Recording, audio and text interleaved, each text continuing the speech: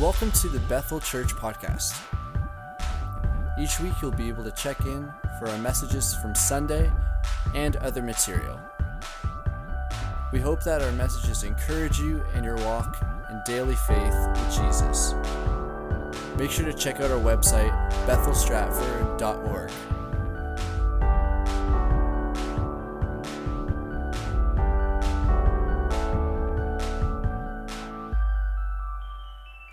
How you guys doing today?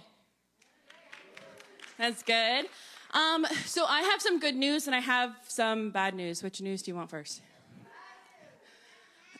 So the bad news is that I don't have a Greek word for you guys today.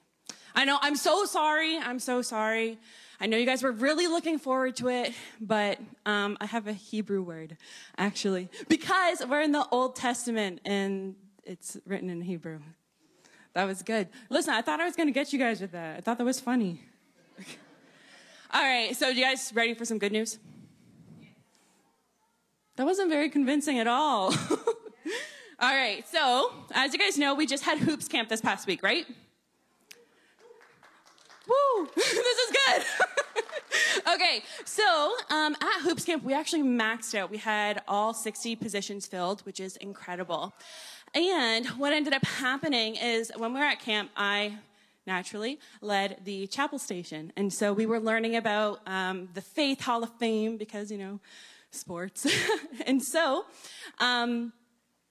we ended up, each group, we had 4 different groups. I asked all the kids, who goes to church, who doesn't go to church, so on and so forth. And each group had maybe 2 to 3 kids that had nothing to do with church, okay? They had no faith background, and actually went out of their way to tell me, I don't believe in God. And I was like, really good, glad you're here. Can I tell you, on Friday, we ended the series with Enoch.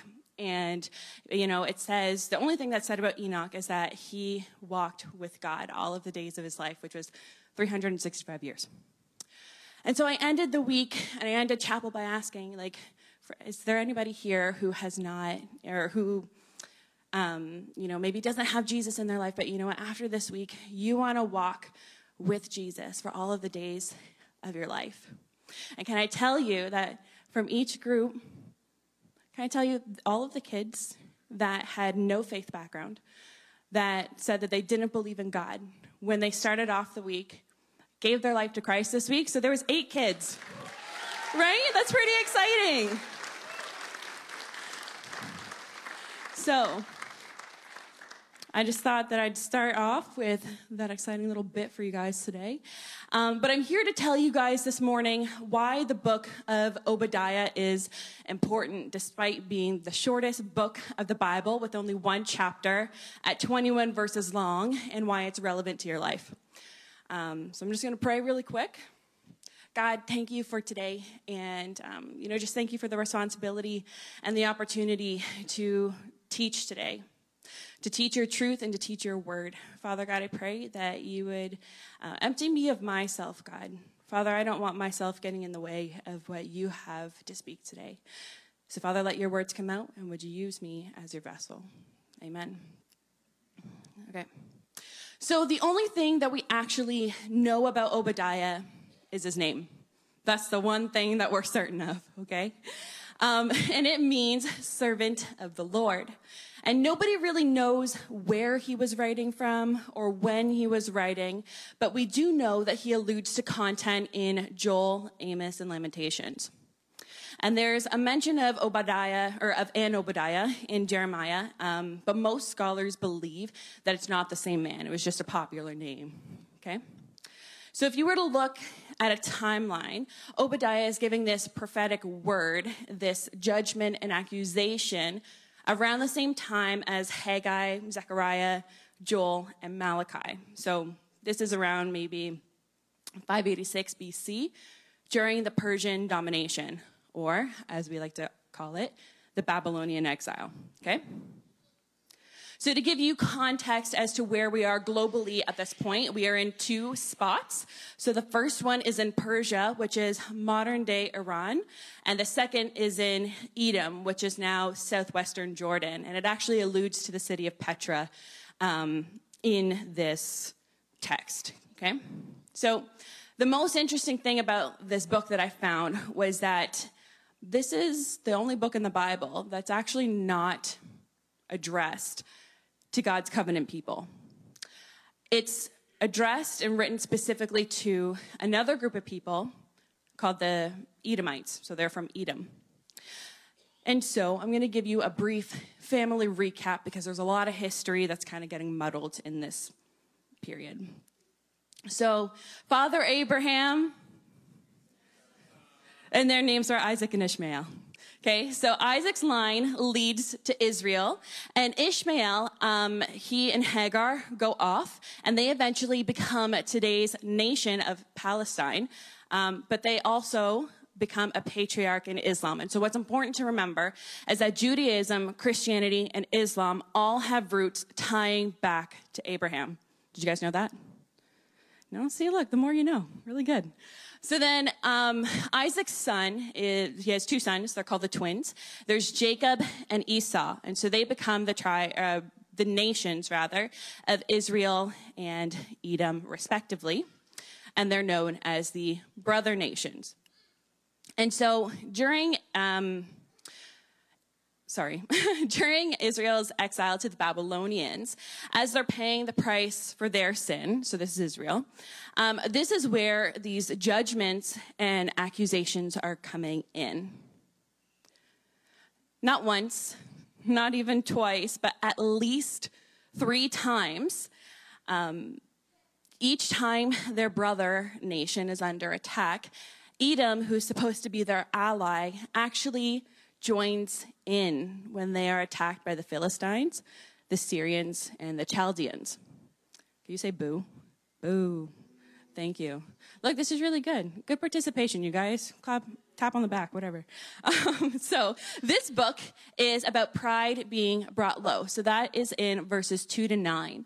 And then it goes into hope for the post-explicit Jewish people. So again, they're not explicitly mentioned. They're not necessarily it does talk about there being hope for Israel, but they're not necessarily addressed in the same way that other books address them. But this is alluded to in verses 11 and 12. And so the next thing that they go through is God's promise to vindicate, and we'll see that in verses 17-18 and then 21. It's about holding Edom accountable for their sins, and so that's through 9-14.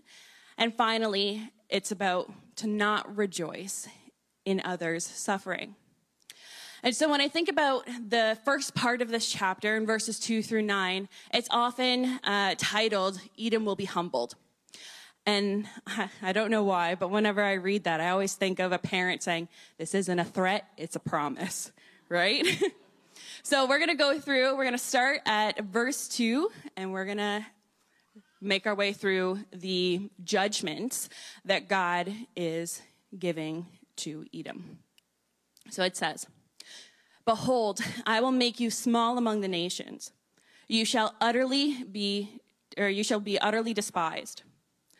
The pride of your heart has deceived you, you who live in the clefts of the rock, which is Petra, in your lofty dwelling, who say in your heart, who will bring me down to the ground? Though you soar aloft like the eagle, though your nest is set among the stars, from there I will bring you down, declares the Lord. If thieves came to you, if plunderers came by night, how you have been destroyed. Would they not steal only enough for themselves? If grape gatherers came to you, would they not leave gleanings? How Esau has been pillaged, his treasures sought out. All your allies have driven you to your border. Those at peace with you have deceived you. They have prevailed against you. Those who eat your bread have set a trap beneath you, and you have no understanding. Will I not, on that day, declares the Lord, destroy the wise men out of Edom and understanding out of Mount Esau? And your mighty men shall be dismayed, O Timon, so that every man from Mount Esau will be cut off by slaughter. That's rough, right? So we see here some of the promises that God has made to Edom as a response to the accusations against them. So we're going to take a minute. We're going to go through the accusations, okay? So this is verse 9 to 14. And just as a piece of information, I don't typically prefer to use the Message translation because I don't know that they always do justice to what's being communicated and translated. And as we know, I'm a very wordy person. But I actually felt that in this case, they did the most justice to the powerful accusations and expressing the righteous anger of the Lord in a way that was easy to communicate. So, starting in verse 9. There will be nobody left in Esau's mountains. Because of the murderous history compiled against your brother Jacob, you will be looked down on by everyone. You'll lose your place in history. On that day, you stood there and didn't do anything. Strangers took your brother's army into exile. Godless foreigners invaded and pillaged Jerusalem. And you stood there and watched. You were as bad as they were. You shouldn't have gloated over your brother when he was on the down and out. You shouldn't have laughed and joked at Judah's sons when they were face down in the mud. You shouldn't have talked so big when everything was so bad. You shouldn't have taken advantage of my people when their lives had fallen apart. You, of all people, should not have been amused by their troubles, by their wrecked nation. You shouldn't have taken the shirt off of their back when they were knocked flat, defenseless. And you shouldn't have stood waiting at the outskirts and cut off refugees and traitorously turned in helpless survivors who had lost everything. I promised earlier that I had a Hebrew word for you today. And so before I share it with you, I just want to give you the heads up. You might feel a little roasted in a second, okay? So the word that I have for you is Edom. The way that it's written in Hebrew is the same as the word Adam or Adam, which means humanity. Each and every one of us. And when we understand that what Obadiah is communicating when passing along this judgment and accusation from God to Edom is also reflective and applicable to humanity as a whole, which includes us in the present day, it should cause us to stop dead in our tracks and reassess ourselves. Not because of the promised judgment, which would merely be selfish if that's all we're concerned about, but because Christ says that they will know you by your love. And if we're anything like Edom, I think we can all agree that that's the farthest representation of love, or of the love of Christ for us, let alone a broken world. Do you think that's accurate? Yeah. This word today is heavy, and it's hard. And I do believe that it's healthy for us to sit in this moment, because if we're honest, we become entitled when we forget the weight of our sin. We become self-seeking, self-righteous, and self-protective, which all of the things are anti-Christ. But we don't stay there. We look to the hope that was spoken and God's promise to vindicate his people. This book shows us that God will keep all accountable and deal with all human evil. And when he does, it will be through his kingdom, his covenant people. And we see this specifically in verses 17 to 18 and then 21. So it says, "But on Mount Zion will be deliverance. It will be holy, and Jacob will possess his inheritance. Jacob will be a fire and Joseph a flame. Esau will be stubble, and they will set him on fire and destroy him. There will be no survivors from Esau. The Lord has spoken. Verse 21 continues to say, deliverers will go up on Mount Zion to govern the mountains of Esau, and the kingdom will be the Lord's. And so this is a call to action that is a tangible step for you today. And then there's a promise for you today, so the hope that you can walk out with. Edom was judged for their complacency, for standing idly by, for lacking in integrity, and for rejoicing in others' suffering and taking advantage of others, especially those who are helpless. And while we know that God's grace is abundant and nothing can separate you from the love of God, that isn't an excuse for you to continue in partaking in being complacent, being aloof, or rather deferring responsibility when you see someone suffering. What grace is not is the okay to go ahead and sin again. In the moments when you think somebody else is going to do something, or, I'm sure, like, God, why aren't you doing something? Keep this in mind. He created you. He created you to do something.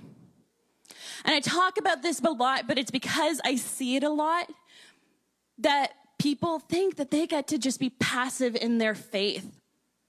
Or like Christine Kane says, she said, it's really great. She's like, I'm just going to be a little Christian nerd, avoiding everything until the rapture, so Jesus come quickly. We want to defer responsibility and just hope that we get suctioned up before we have to be responsible and actually do something.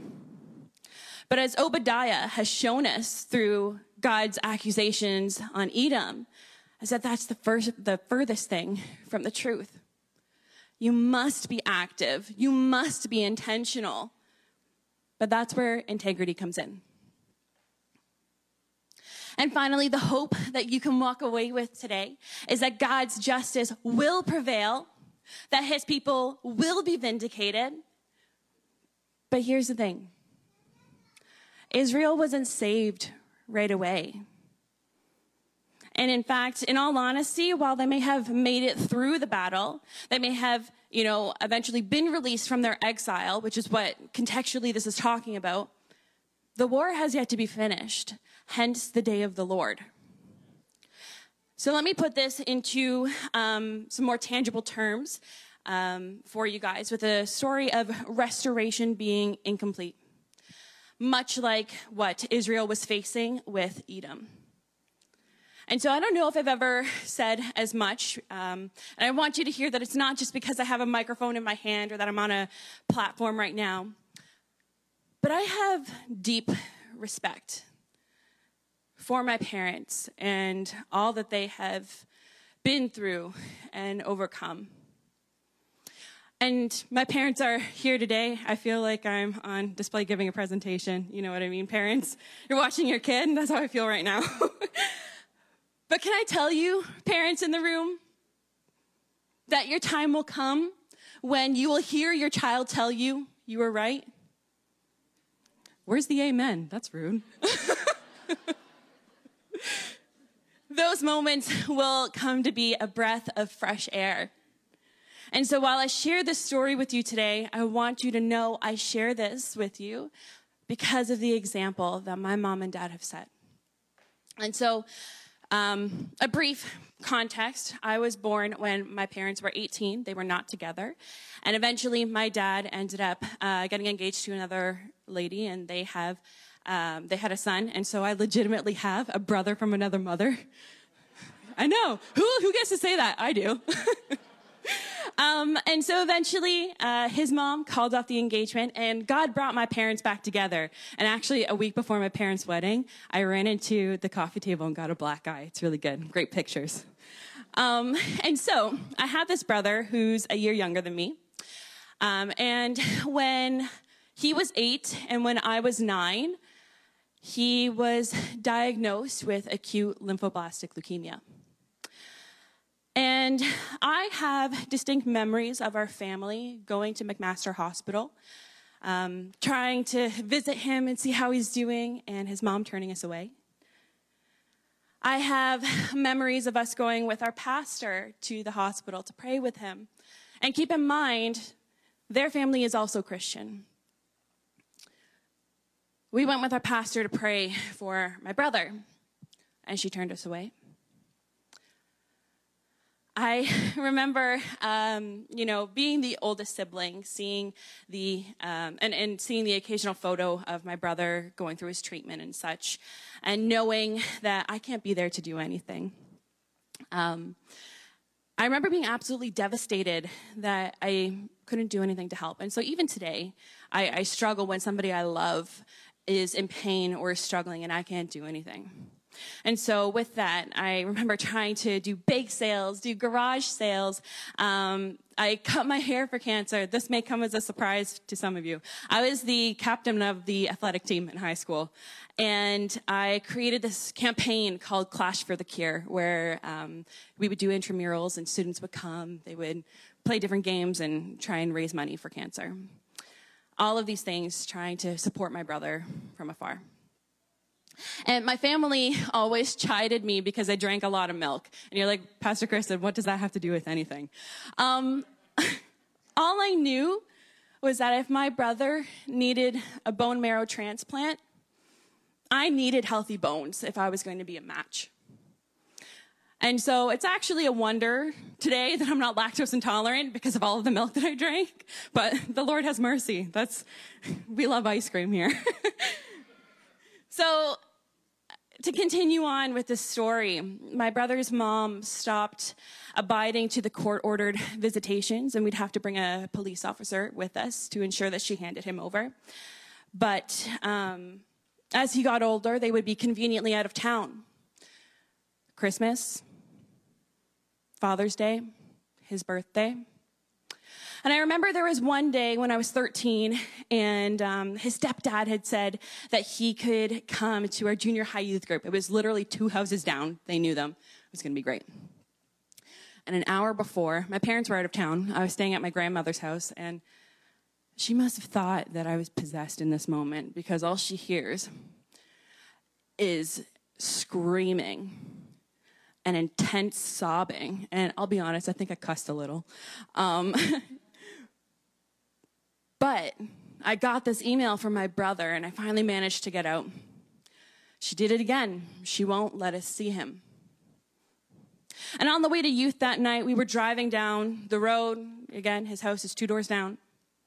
There was my brother and his mom and his other brother and other sister going for a walk. There was no party that they said that was why he couldn't come. She had just lied again. And she eventually made a deal with an extended family member that he could come for Christmas so long as my dad wasn't there, without my father's knowledge of or approval of this arrangement being made. And I remember I tried to beat the system. So she didn't know. I started going to the youth group at the church that he went to because I was like, I'm going to find a way to get around her. And it was great until one of his friends comes up to me and they tell me, by my brother's own confession, that his mom told him that we didn't love him and that we were embarrassed of him because he got cancer. And that's why we never came to visit. And my brother has grown up believing all of those lies. And then in October 2015, my brother's stepdad passes away of cancer. And while our family in that moment had the opportunity to be like, karma's coming back around for you, we wept. I remember sobbing with my friends when I was in Bible college because my brother's stepdad had passed away, and we recognized the brokenness of that family in that moment. My brother still won't talk to any family member but myself.